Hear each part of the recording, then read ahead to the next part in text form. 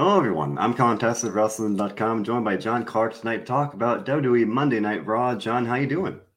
Doing pretty good. Good to be back. I haven't done a Raw for, well, it's been a couple weeks, but it feels like it's been a month or so because I Yeah, was obviously in Buffalo last week right. and then kind of back on the road because I do not have any more Raws on the radar for a few months. So good to be back. There you go. Obviously, a very hectic time, WrestleMania season now in the rearview mirror.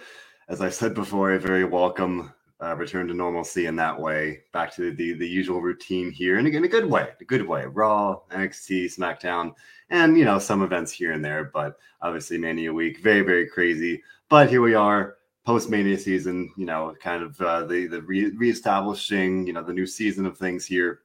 Well, Steven, right off the bat, saying a decent Raw this week. Now, John, we are a couple weeks removed from WrestleMania, and this Raw felt more like the Raw after WrestleMania than the Raw after WrestleMania. This one was, I think, what many people wanted.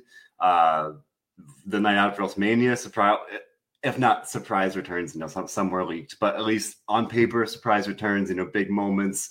Uh, and not to say that the Raw for Mania was entirely bad, but this is what people really want. Eddie as well here saying it was a good Raw. Joseph as well. People seem to be pretty darn happy here right off the bat. And I would agree, there's definitely some stuff to kind of be excited about. We'll talk all about that. But I guess right off the bat, should point out today, April 25th, marks the 20th anniversary of Randy Orton's WWE TV debut. Boy, is that crazy. Time flies. And I do just want to take at least even a minute just to acknowledge that, to ask the viewers out there, favorite Randy Orton memories, anything you want to kind of put out there about him.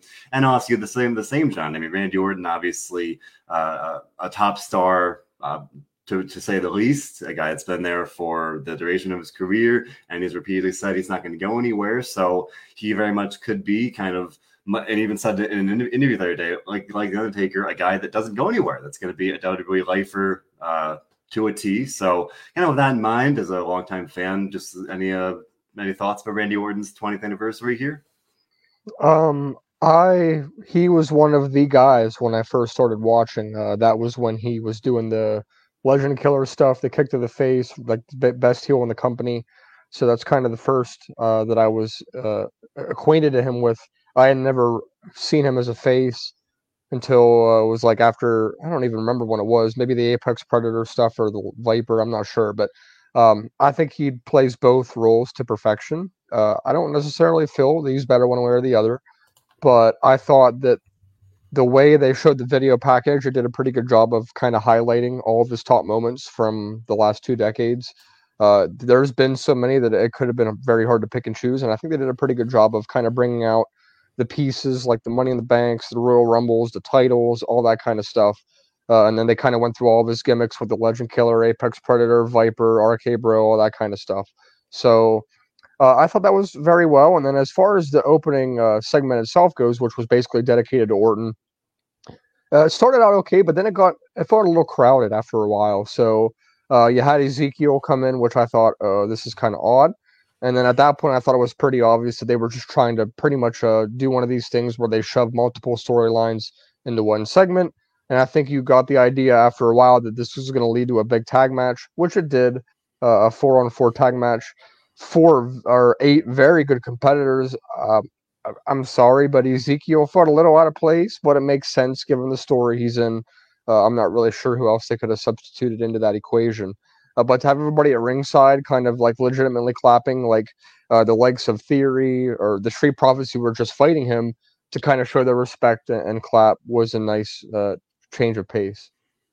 Yeah, I like the celebration to start the show. I mean, that was kind of it's what everyone was kind of looking forward to. This is kind of the not the reason to tune in this week, but it would have felt weird if they didn't. So a good way to start the show. You mentioned you got a little crowded. I would agree. We'll talk about Ezekiel being the main event in a minute, but a bunch more comments here. We got Herman saying he really hopes Randy breaks Ric Flair's record. Right now, Randy is at 14. 14 world titles. All right. So He's it's tied with well, Triple H, I believe. yeah, that sounds right. So that's well within reach, and he has said again in several interviews lately, he's in his prime. He's got a long time to go, so I could see him at least tying it. I don't know. And I think he genuinely means it. Like when he says that, like, I think I'll be here longer than Roman Reigns, I do genuinely believe that. I do think that he isn't one that's going to go to the film industry. I think Roman at some point in the next few years probably will. I mean, The Rock can obviously get him in, and he's pretty good at what he does. I'm not saying Orton's not. He's acted some before, but like wrestling is just his thing. That's what he wants to do. He's good at it. I mean, who knows how much fun he wasn't having before Riddle, because then he said now it elevated his interest and desire to go longer. And, you know, he says I think he said he had like 7 or 8 years left of full time wrestling, and I'm thinking to myself, like that's really good for him and his age, and like you have to think that he would at least tie. For some reason, I think that Cena would break it before Orton could get to that point. So maybe that Orton and Cena would be tied and have a match or something to kind of break the record. That's just long term storytelling, but I could definitely see him winning a few more, and I think he should. I think that he definitely should. Yeah, I think so too. Especially, as I was saying earlier, at this point, there's nobody else that even John Cena. John Cena's not that he's left, but he has made that transition. Randy Orton, see, he himself has said, Johnny was saying, he's gonna be there, for at least the next several years, and at least by and large, full time. At worst, he'll take some breaks here and there, but he's not going anywhere. So he's not like completely removed entirely. So no, I would like to see that as well. Interesting to point out, Eddie says Randy is 42, Roman Reigns is 36. So, not a whole big difference there, but that does kind of illustrate, and maybe in some ways, like, maybe Roman Reigns could be nearing that time where he does make that jump. Randy Orton, as you said a minute ago, he already has done some acting, and he's good at it, but he does feel like a wrestler in that sense that this is what he's going to be doing. Steven going on to say that Orton is the Tom Brady of WWE, maybe especially in that age sense of still enjoying greatness at I don't say at an advanced age, but 42. I mean, usually in some ways, especially nowadays, maybe not quite the prime years, if you will, but definitely someone still succeeding and thriving here. And he mentioned how he's having fun. He's saying that in a lot of videos as well. He's having a lot of fun with Riddle. We got Eddie saying, pointing that out as well. And I should mention my answer as well. Much like you, John, my introduction to him, the Legend Killer stuff, Legacy stuff, all that good stuff back then. But definitely he was like one of my guys as well. When I was growing up, he was like the top heel, him and John Cena. That was my era's, Rock and Austin, sorry. So no, I definitely grew up with him, and now I respect him all the more for it. And it's cool to see him succeeding in that sense. And I mentioned the legacy thing we got tonight, a little legacy reunion, a little Cody Rhodes, Randy Orton reunion of sorts. And I thought that was very, very cool. That was one of the things I was really hoping for when Cody came back in the first place.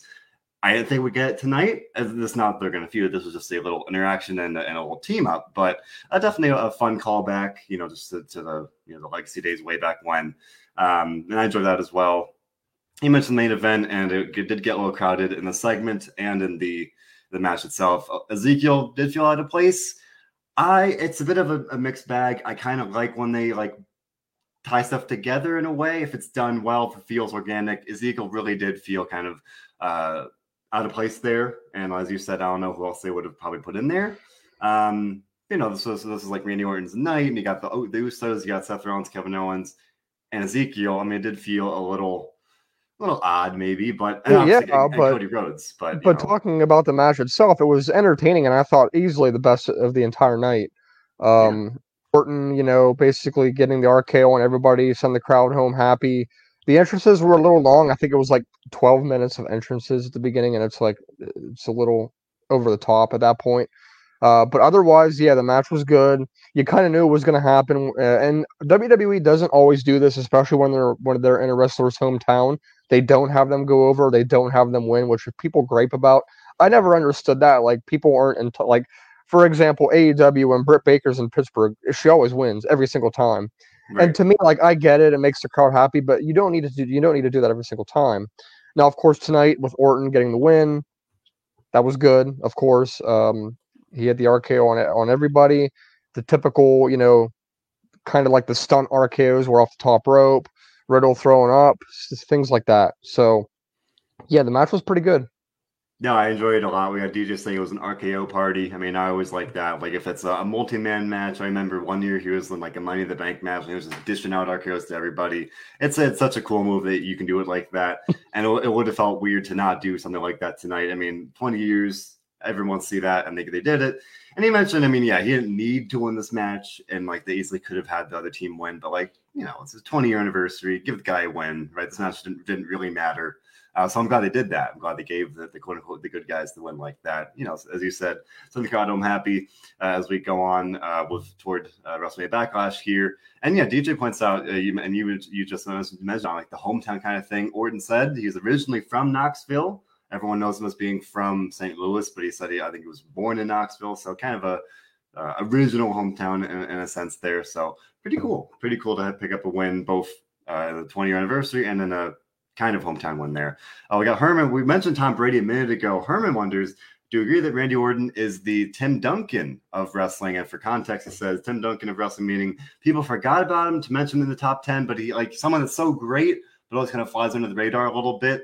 I think if you mean like overall, maybe, but for WWE, for me at least, I would say like it's impossible for me specifically to not place him near top of the list. Like he's been there the entire time I've been watching. He's been featured pretty much in the main event scene or thereabouts the entire time I've been watching. We were talking about a minute ago, 14-time world champion, 2-time Royal Rumble winner, tag team champion, all these accolades. I think he does fly under the radar because people tend to, it seems to, in some ways, underappreciate him. But I do think there's some merit to that comparison, at least. I don't know. That's my take on it. Yeah, I get it. I mean, I don't think that he's forgotten when people discuss their top 10. I think there's just so many wrestlers that everybody has their own opinion, and that's fine.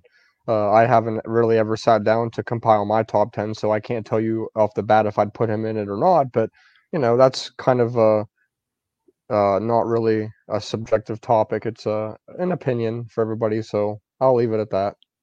I definitely do credit him for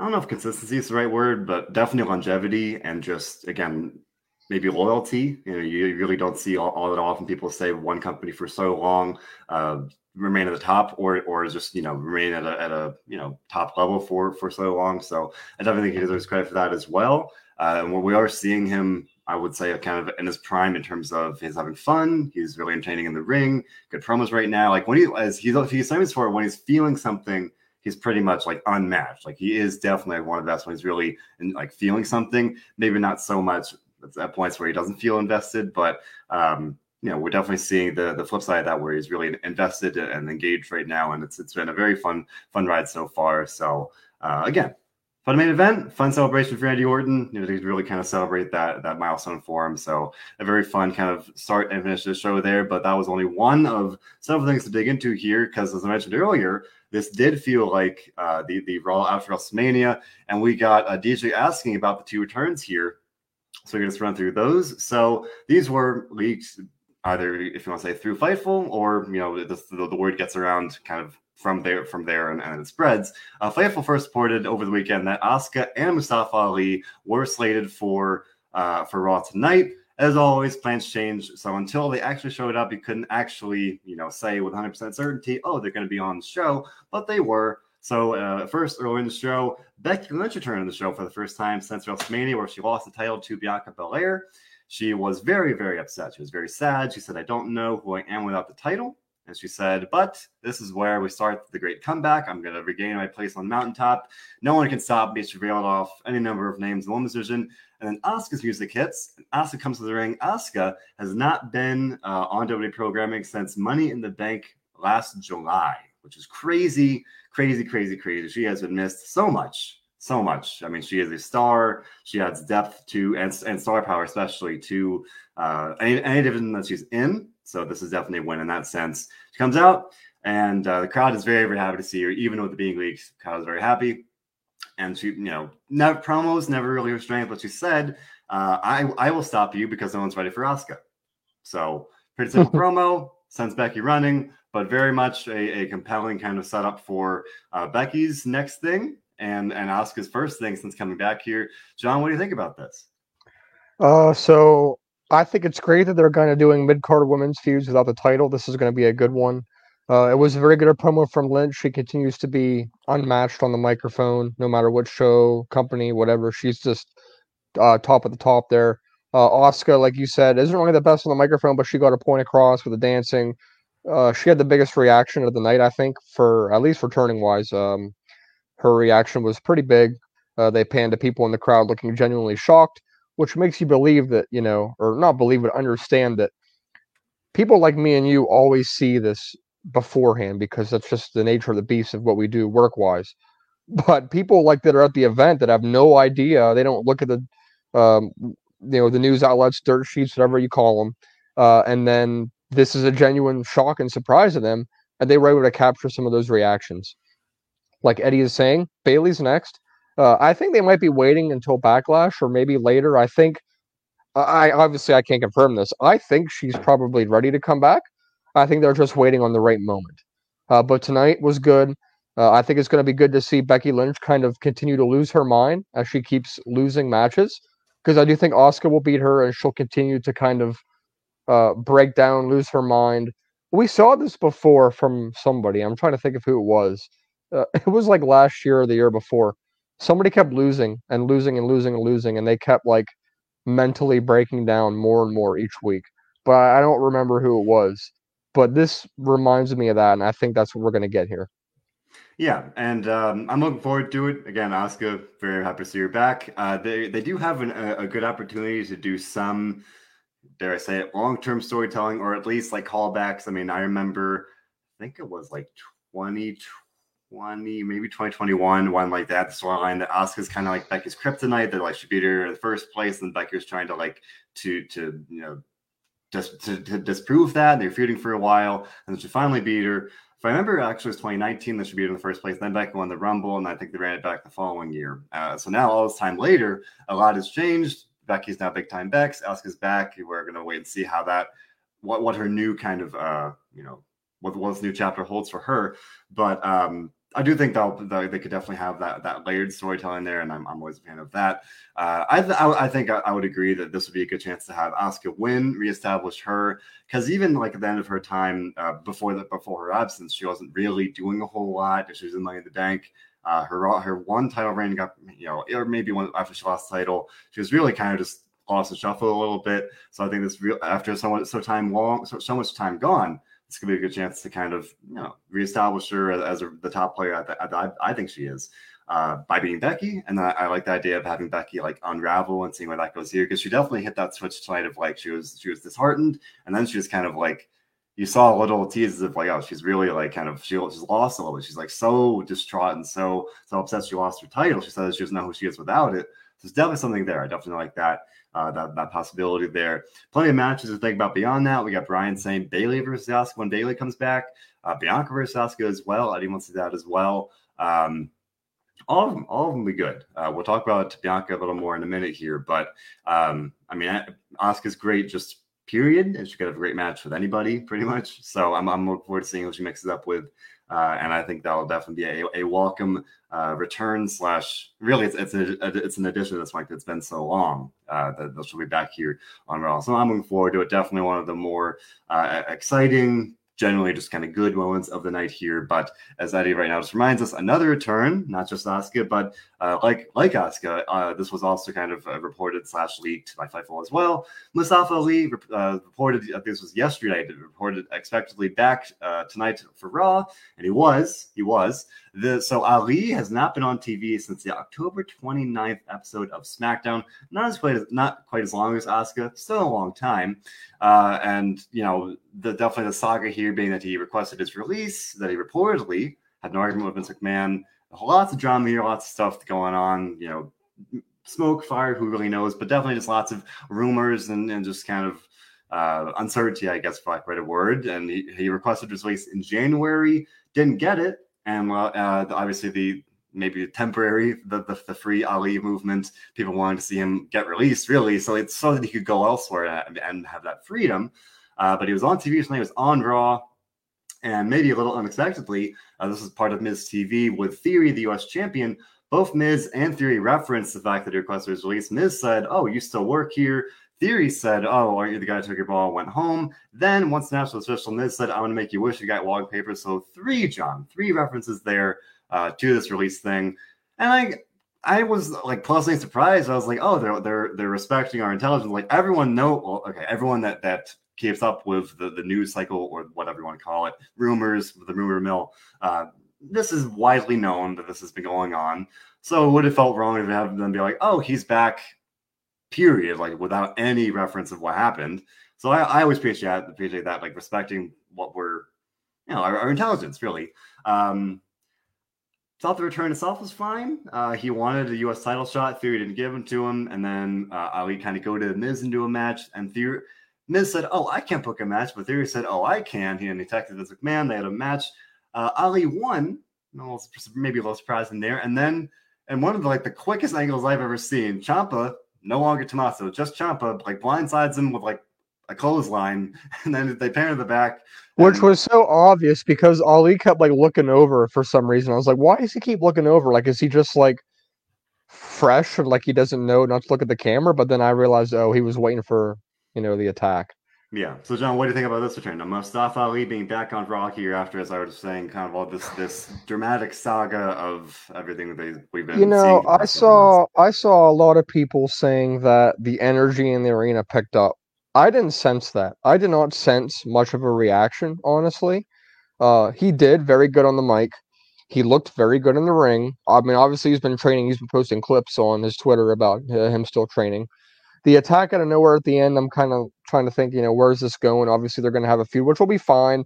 Maybe a number one contender for the United States title. That would be cool. But the problem is, I guess Ali's supposed to be the babyface here, which, okay, I guess. But he was trying to portray a heel character before, and that wasn't working, which, there was blame on all sides. Ali had blamed the fans at one point for genuinely not supporting him, crapping on the idea of the character he wanted to be, which is where I stood. I thought that people were hypocrites because they said free Ali, he deserves better. He wasn't getting the support of the fans. He wasn't getting no reactions. Nobody was buying his merchandise. He wasn't being talked about. Like, this is basically the fans' chance now to go back on that and make it good because they need to. Based off of what they've said, they would definitely be hypocrites at this point if they don't support him. Because, I mean, you saw and I saw the Free Ali movement and people were all, basically up in arms about it. So tonight is a good chance to start making that right. We'll see where it goes. Yeah, he's going to be a baby face. He's smooth in the ring. The match was good. I'm not surprised that he won.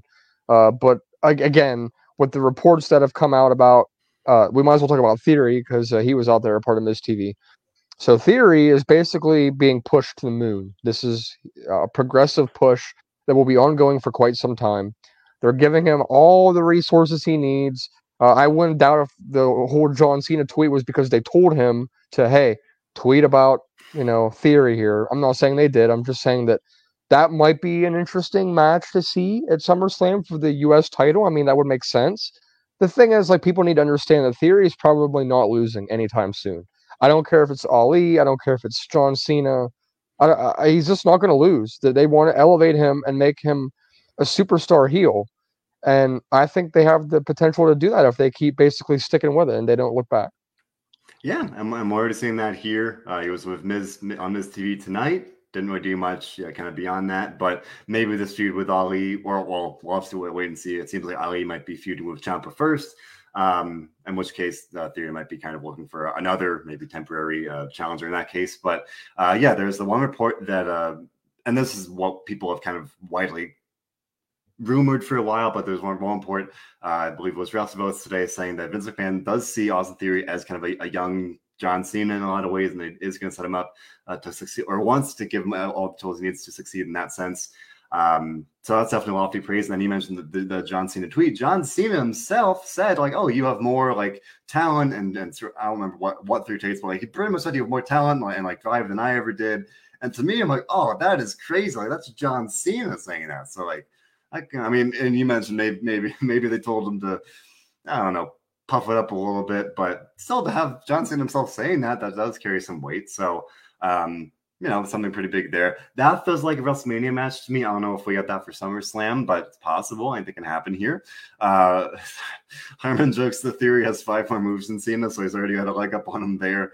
I mean, I don't want to diss my guy Cena, but hey, Theory, I've been very impressed with him from what we've seen in the ring by and large. Having matches with Finn Balor and stuff helps, but I think he is definitely kind of holding up his end of the bargain in the matches and stuff like that. So, but like you were saying, John, we got Steven saying he does not see Theory losing the title for a while. He thinks he's going to keep it for quite a while here, and I would agree as well. But Eddie likes the idea of having that match at SummerSlam. You could have Cena put him over there, and then maybe have Theory climb the ladder beyond that, the next level. Again, I don't know if that's quite like SummerSlam feels a little soon. Like it's John Cena. John Cena's not going to come back and lose right today. It's hard to imagine. It's already the end of April.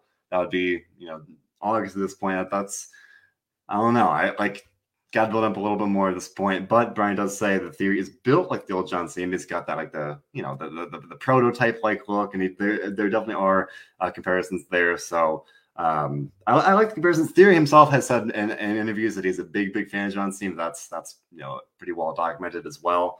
So the story does write itself. And again, whether it's SummerSlam or WrestleMania, I think that'll be a good one. Nesha predicts that Cena will beat Theory. I mean, if they're going to do it, I feel like you've got to have Theory win in some ways. Like if you're going to kind of have that passing of the torch thing, feels like that's the thing to do here. But hey, Cena could be coming back. Eddie says the rumor is that Cena could be coming back for the summer. I've heard he's coming back. I thought I saw June as like a loosely floated rumor. I cannot confirm that whatsoever. If that's the case, it'd be cool to have him back for SummerSlam. But again, I don't know if that will be the case. I'd be happy, but we'll wait and see on that one. Regardless, Theory does seem to have a very bright future, as evidenced by his US title win. He was in the ring with Miz with a segment tonight. And speaking of maybe a bright future here, Mustafa Ali pinned the Miz, the former WWE champion. Like I know they beat the Miz a lot, but that does mean something. Like I thought he might lose at one point, and he didn't. He beat the Miz here, and he got attacked by Ciampa. I'm curious about that. I mean, Johnny mentioned it's a little weird to have Ali as the babyface there. I mean, it makes sense, given all the circumstances here. Like he's back, trying to kind of, and it's been long enough. Like it's not like he went away for like a month. Like it's been long enough. I mean, I feel like most people kind of, not to say they forgot, but like they're like, oh, well, who really cares at this point? Like he's back, and we're happy to see him more than anything. But we got Eddie saying Ciampa versus Ali will be a banger. It will be a very good match. Looking forward to that. I think that'll be something to look forward to. I am curious about the story here, and on top of that, all the rumors about Ciampa maybe joining Edge's stable. Now that the one ingredient was turning Ciampa heel, that's been done. So I wonder if that'll be kind of a multi-step process, I guess. Maybe feud Ali and then join. I feel like we're on the way there, but I'm looking forward to that match. Both guys very, very good. I'm looking forward to it. And yet another week here of maybe a multi-man suggestion here. We got Eddie saying we got Edge, Priest, and Ciampa versus Styles, Balor, and Ali. I could see it on a Raw, like they do stuff like this all the time. And I mean, I do think Ciampa is probably on, and as has been reported, he's on that. On at least the rumors to join that group there. I don't think Edge is wrestling on Raw though. At all? No. Man, I hope we see like sometimes he's wrestling premium live events. Okay, what maybe like if they do like another Raw like MSG or something, maybe like a big arena one, right? Okay, fine. No, all right. But every French Iridian is excited about the Ali and Ciampa or Tommaso Ciampa feud here. And who's Tommaso? Right, who's Ciampa? No, okay, no Tommaso here. We're with it's the place where they cut off your first name. So yeah, I don't know who that is. So we got who said it a minute ago. Someone was happy that Theory kept that Ciampa kept his name. He kept his name, and then he didn't. He is now just half of his name. At least they changed entirely. Yeah, at least it's not like Butch or anything. But I don't know. I'm glad he's on TV. I'm glad. I mean, I'd like to think this is going somewhere, so we can hope about that. But talking about Edge here, and John, I was like kind of curious for this stable at first. Okay, I kind of like the idea. I was like, okay.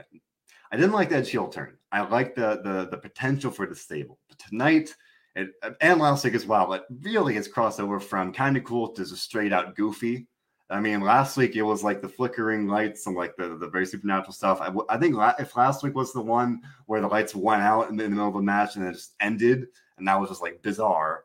And then there was like the backstage thing with the lights flickering. And then tonight, Edge comes out for a Damian Priest match with Balor, and he's in his black throne, and it's kind of like levitating onto the stage. Judgment Day. Well, we're getting there too, but it took me out of it like from the start. Like the chair is like slowly like levitating. It's on some kind of like treadmill kind of thing. He's just sitting in this throne on stage. It's one thing to be backstage, but they bring the throne out there. You remember Tian Shaw on NXT with Mei Ying? He's just sitting out there on the throne like her, like way back when.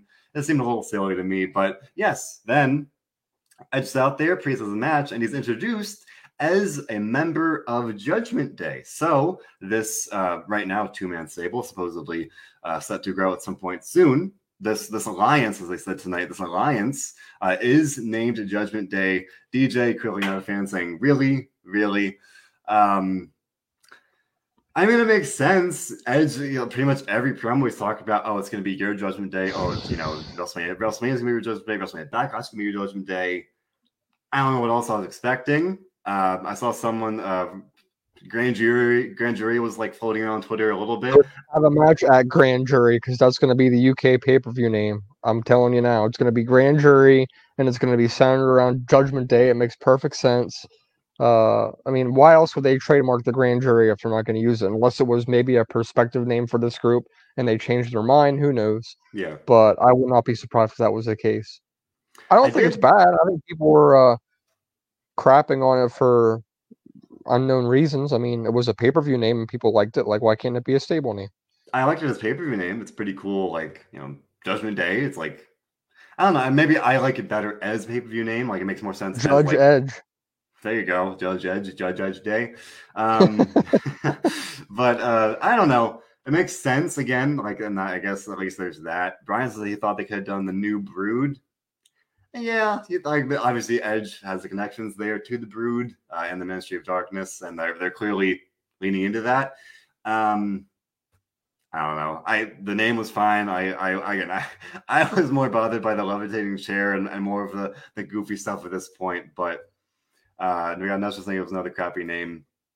I thought it was fine. At this point, I will say more than the name, I wasn't the biggest fan of Priest promo backstage. He was like, "Finn Balor, your judgment has come," and like something like that. So it seems a little corny, and I was a little disappointed by that because I was like, "Oh, this stable's a good chance to like really kind of reinvigorate Priest and like kind of recapture some of the momentum that he had." I seemed to be alone on that one. Someone else on Twitter was like, "Oh, I'm loving it. I'm loving everything he's doing." And I'm like, "All right, cool." I just it seems a little goofy so far to me because like it'll be like Edge will give like 90% of the promo, and then Priest will do like a line or two just to close it out. It seems like, I don't know. And then usually the lines are a little silly to me, but maybe all these things put together, the levitating chair, the not great promos, or the material at least, and now the name Judgment Day as well. It seems like he's not digging it. Not exactly a recipe for success, but Priest did defeat Finn Balor there. And we already knew that Edge would be facing AJ Styles in a WrestleMania rematch at WrestleMania Backlash. Wondering, and then we talked about this, I think, last week, maybe even the week before. Styles will need someone to fight on his side. He's already outnumbered. If they add Ciampa and or other people, I mean, he's going to be even more outmanned at that point. So we got Eddie wondering, or maybe even hoping, they're going to do something like AJ Styles and Finn Balor reunion of the Bullet Club. I think that'd be fun.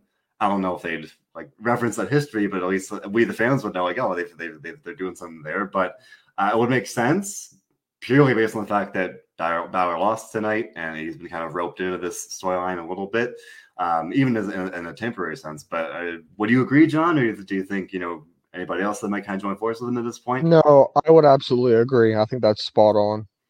I saw someone tweeted about tonight that Balor would make sense for this stable, or this kind of like dark gothic thing, like the Demon King would kind of actually make sense in there. So maybe they'll do like a double turn, or he's like a turncoat essentially, where he might be teaming with Styles and then maybe we'll turn later on. I think that would make some sense to me, and that'd be kind of like Priest, a cool way to kind of maybe reinvigorate him a little bit as well. DJ, I ask myself this all the time. I don't know why they're dropping Balor now. He had a good hard-fought match with Theory last week when he lost. I think it was last week when he lost the title. This one, maybe not quite as much of a hard-fought match, but yeah. He'll be fine. He'll be fine. I think he'll be fine. I don't know. Yet again, here, I mean, I was hopeful that his U.S. title win would kind of pan out.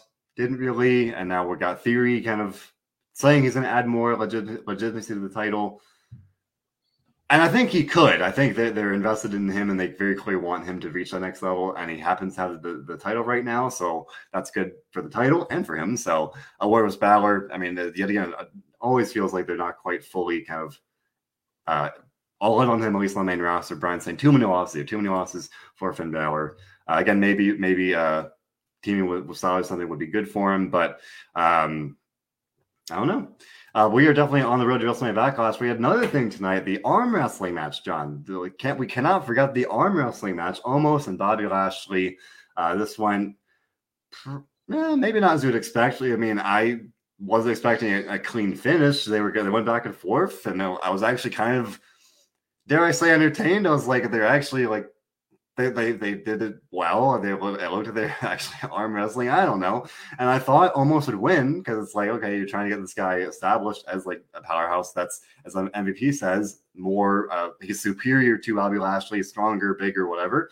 Lashley wins clean and then Omos beats him down. We got Nestor saying she did not expect Bobby Lashley to win here, and he did.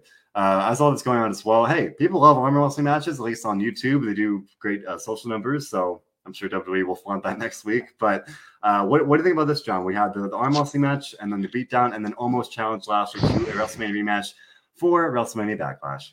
This was entirely too predictable in just about every way, shape, and form.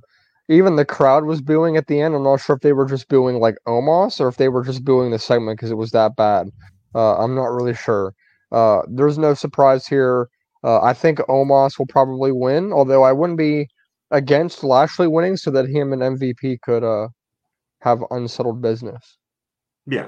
I mean, I do think Omos should win in some ways, especially I thought there was something to be said for him winning at WrestleMania. You're trying to get this guy over, and yeah, Lashley coming back and losing right away wouldn't have been great either, but they could have Omos win. They could have MVP help Omos. They could, I don't know if I want to see it a third time, but they could keep it going. I mean, yeah, at least saying they could do like a last minute sanity match. Maybe they'll do another NOLA match at WrestleMania Backlash, then they'll keep it going and pay it off and something like that.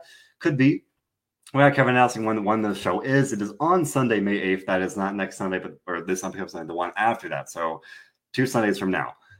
So it's right around the corner there.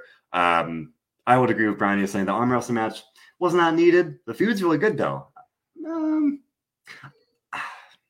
I'm more invested in the story with MVP and Lashley. I think that's the more compelling thing, and Omos is part of it. But like the promos have been more MVP and Lashley. Omos is more like the giant. It's like old school big guy. Like he's not really going to talk for himself.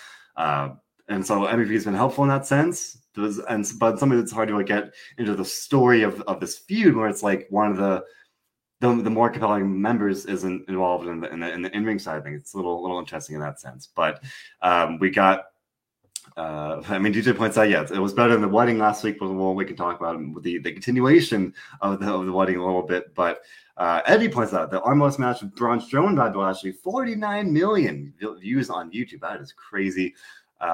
People seem to like it. I don't really know, but Ness should point that out, or someone said that Omos had. Laura Rock, yeah, Omos is on Out of Character, the podcast today with Ryan Satin. You should listen to it if you want to know more about Omos and like his journey to WWE. Very fascinating story. Former basketball player. He was from Nigeria, came to the United States. And he's a medical miracle. He had this really, really rare brain tumor, and thankfully, blessed that he got it taken care of. And now he's chasing greatness in WWE. He got a shot, signed with WWE, and now here he is on Raw. So very cool story there. So definitely, I recommend it. It's a fairly short interview, so yeah. If you get a chance, I'd recommend it. It's just cool because like I just said, Omos isn't really talking for himself. He's not going to be cutting these promos. They can really see who he is. Like MVP is talking for him, but like he was talking about herself in this interview. So it's a good chance to really see who the person at least is behind the character. So pretty cool thing there. But that leads us to as we got the comparison with the wedding or the double commitment ceremony last week. We had the follow-up this week. As it turns out, R-Truth is certified in couples counseling, togetherness, and also being a certified referee.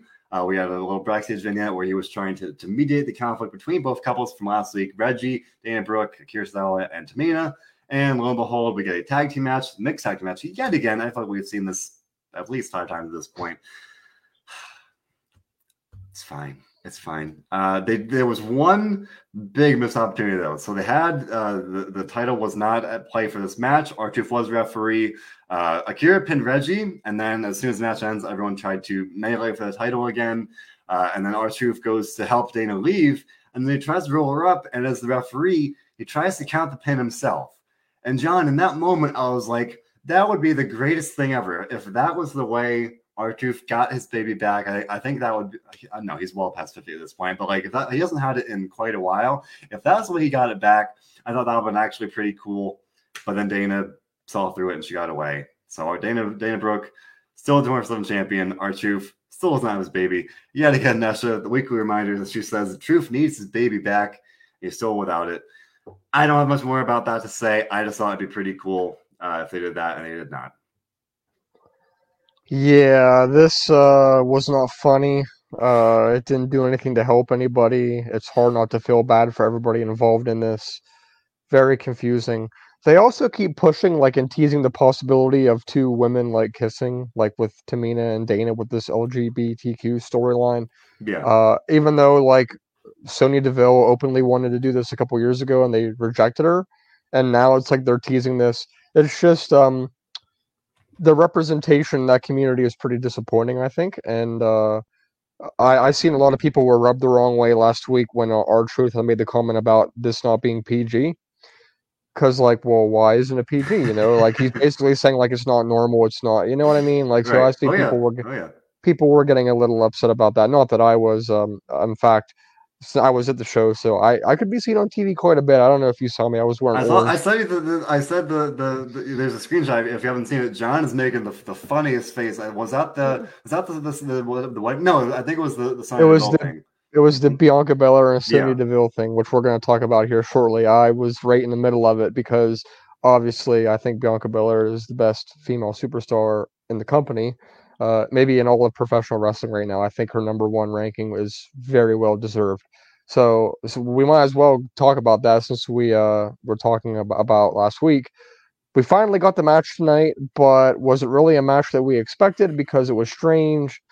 This was booked to make Belair look like a warrior that cannot be kept down, cannot be stopped no matter what, will overcome all the odds, which is exactly what she did.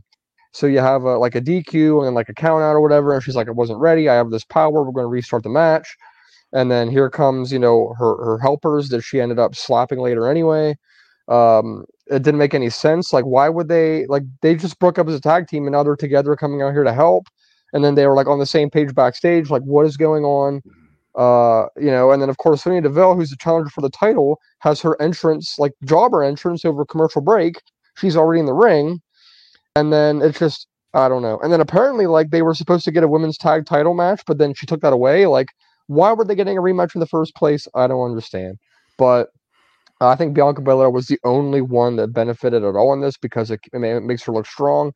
I'm starting to wonder, like, what is next for her? Because if we're going to have this Becky and Asuka thing, which who knows could turn into #1 contender, but the Sonya thing might go 1 or 2 more times. I doubt it. I think that the end result of this is going to be somehow, some way, Sonya Deville is no longer going to be a WWE official anymore, just a superstar, which that's fine. But what did you think? I mean, I thought, like, as you were kind of saying, some of the logistical things here, the logic at play, really kind of took away from the match in a lot of ways. Like, yeah, and as Nesha says, you knew Sonya would pull something, like you knew she would like kind of abuse her power as she has been. Fine. So we have like the match first ended the count out. It's just okay, now it's gonna be restarted with no count outs. Then Sonya hit Bianca with the chair. It said, oh, now it gets restarted with no disqualifications. And then, as mentioned, then Carmella and Zelina Vega or Queen Vega come out. At that point, as you said, like they broke up. They broke up on Raw. This was a thing on TV that we all saw. That that was a thing. Carmella went away and got married. Congratulations, and then now she's back. But like that was only 2-ish weeks ago. Like, and granted, they feel the need to remind us of things that happened 5 minutes ago on the same show. So maybe they're hoping people forgot. I don't know, but if you watch the show and if you're like kind of keep track of things, like no, like we know that happened. So then seeing that happen, seeing them, Carmella and Vega run to the ring made like no sense, and then turned into like a handicap match. And as you said, that helps Bianca look stronger, but the sheer like lack of logic and continuity of having them help in the first place. And then as mentioned, they're supposed to get a title shot when they were broken up, like. And they even tried to explain it. They weren't like, oh, but we decided to like reunite for a title shot. No, they were just like, oh, we never, they didn't even say anything. They didn't say it at all. But I definitely agree. Bianca was the only one that really benefited here. Every time something like this happens with Sonya, I'm like practically like screaming, like, how is nobody doing anything? How is Adam Pearce not doing something? He's there. I think we saw him, and I can't remember specifically. Like in theory, he's supposed to be there. In theory, he's there like most weeks as the WWE official. So like he was there last week. So like that would lead you to think like he would be there. But why would he not come out and be like, no, you're not going to do that? Like she's like these blatant abuses of power. It's like over and over again. I hope this doesn't drag on too much. Because even when we saw it last week, I was like, I feel like this is gonna like duplicate the Sonya and Naomi thing on SmackDown. That went on for like months and months and months, and it was so redundant and repetitive and like not great.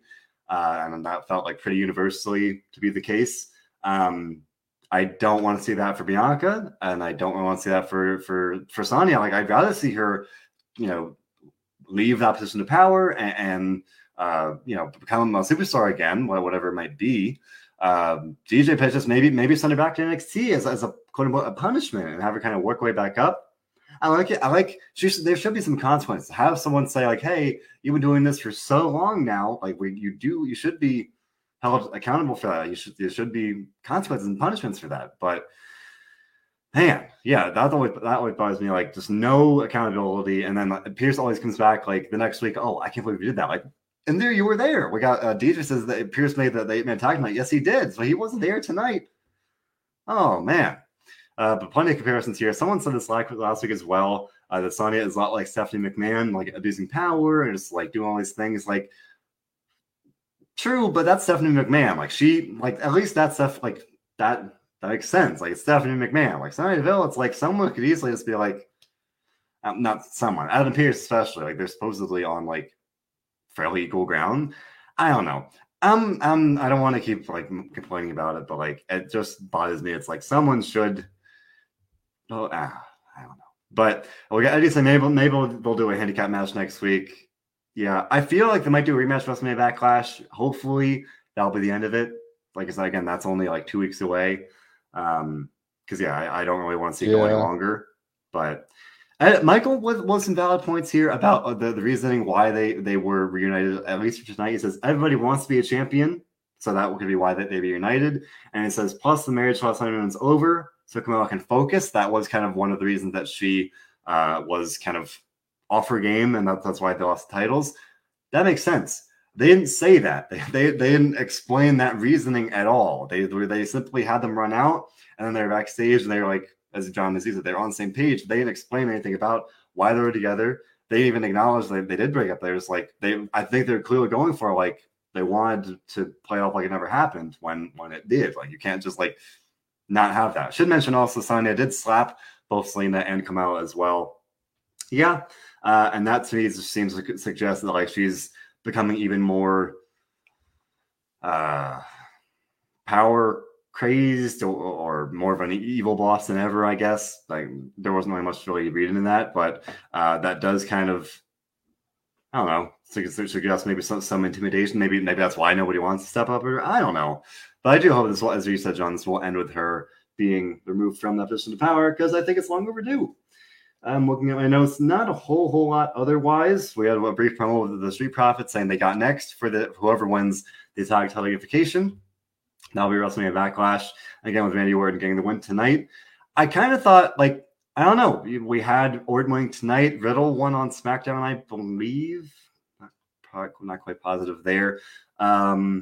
I feel like RK Bro has been getting the better of this feud. Like the Usos won the first night when they like super kicked him, but otherwise it feels like RK Bro has been kind of getting better hand by and large. So now I'm wondering if the Usos will win. And in that case, like, could we see RK Bro split up? Because like, and if that happens, that'd be crazy. You got Randy Orton literally said to it, "I love each night." Like that, he dropped the L word, John. Like, can you imagine like how heartbreaking it will be when they finally do break up? Like now, I'm actually invested. Like it's working, it's good. And now it's like it's got to happen at some point. So I don't know. Absolutely, yeah, I think that's a good point. But at some point, it will happen, and it needs to because that's just how the story works. But how soon is a question that remains to be answered. Yeah, I mean, I do think WrestleMania Backlash could be kind of telling in that sense. Like if RK Bro wins, I think they'll be pretty safe for a while. If they lose, that would be kind of maybe a chance to at least put some cracks in the foundation a little bit, but still got a ways to go there. But definitely, yeah, worth pointing out. Randy's saying the friend and love and smiling and laughing. Like Johnny, you and I were talking earlier, like the Legend Killer, the guy that we were watching when we were kids, would have never done that. And now here we are all this time later. Wild times indeed. With all that being said, returns tonight. Lots of fun stuff to dig into. So by and large, pretty good show tonight, all things considered. But John, what do you think about it? All put together here. I'll go with the 7.25. I thought it was a little above average, a pretty decent show with some solid returns and matches that kind of all flowed together pretty well. I would mostly agree. I'm not sure with an 8, even with 7.5. I'll go for like a 7.1, which is pretty high for me. Pretty high for me for Raw. Like that's pretty good. But yeah, like I said, 8 from Nash, 7 from Eddie. Pretty good show. We got, and again, right off the bat, we got comments from people saying they seem to enjoy it as well. But yeah, pretty good. Laura with a 9.10. That's a pretty high score as well. DJ with a 10 out of 10. Oh my gosh. As I said before, the day I ever get to a 10 out of 10 on Raw, I'm just gonna retire. Like you can't beat that. There's no coming back from that. Like I don't know what it would take. I don't know what it would take. I honestly don't. Even a 9 at this point. Like, a 9 would be great. But I'm happy with 7.1. Again, there are times where it feels like it's a far way away from even a 7. So a solid 7.1 is a very welcome change here. Here's hoping they can keep it up here on the road to WrestleMania Backlash. We'll be back here Tuesday night to talk about. DJ points out Veer came again tonight. He beat a local guy. He beat him up. He stretched him. He squashed him. Veer came. Nothing notable with him. Same old, same old. I thought for a second Rey Mysterio would come out and make the save, but not tonight, at least. Not tonight. Maybe at some point soon. But Veer, is looking dominant. Won another match. Not much more to it than that. Calvin 6.9, though. Again, pretty fair, assessment here of a fairly decent episode of Raw. Speaking of Ray, Stephen wonders any news about him. I think it was the Wrestling Observer or someone, I'm not positive. Someone had reported that he was not medically cleared. It was either last week, maybe the week before, whenever he faced Dominic instead. And then I think there was an update that he'd be able to return soon, and the plan would still be that he'll be feuding with Veer. I'm not positive where that came from. I feel like it was Wrestling Observer, but don't quote me on that. I feel like that's a thing, though. Well, they both started stem cell treatment, didn't they? Did it? Like a new round? Well, this was 2 days ago from what I had seen, that they had underwent stem cell treatment. I actually missed that, so maybe that will be behind it then. I didn't see the specific cause of why ever he wasn't medically cleared, so that could, there you go. In that case, I'm not sure what the timeline would be, but I did see that he would be able to return some point soon. That doesn't seem to be all that. No, I'm not saying it's not serious. It's something that would keep him on the shelf for a while. So hopefully he'll be back soon and he'll be able to feud with Veer, and we'll go from there. But as I was saying, here we are. Back on track here. Tuesday, we'll be back, you and I, John, for the NXT post show. Robert and I should be able to do the post show for Friday this week. The schedule seems clear, so we'll be doing that. Otherwise, 2 Diamond Dudes and Rampage Marcus Dominic cover all things AEW, so make sure to check that out as well. Otherwise, a great stream of interviews. Counting on you guys. Bill Purdy recently interviewed Mike Bailey. Tasha Steele's over in Impact, much of the other ones as well. Stuff constantly coming out, you guys. Please leave a like and subscribe. We appreciate it so very much. Thank you for hanging out with us and talking about what actually was a pretty good episode of Raw. And with that being said, John, we come here to escape the scary world outside. We come here together to do one thing above all others. Can you tell me what that is? Enjoy wrestling. Indeed. Thanks for listening, everybody.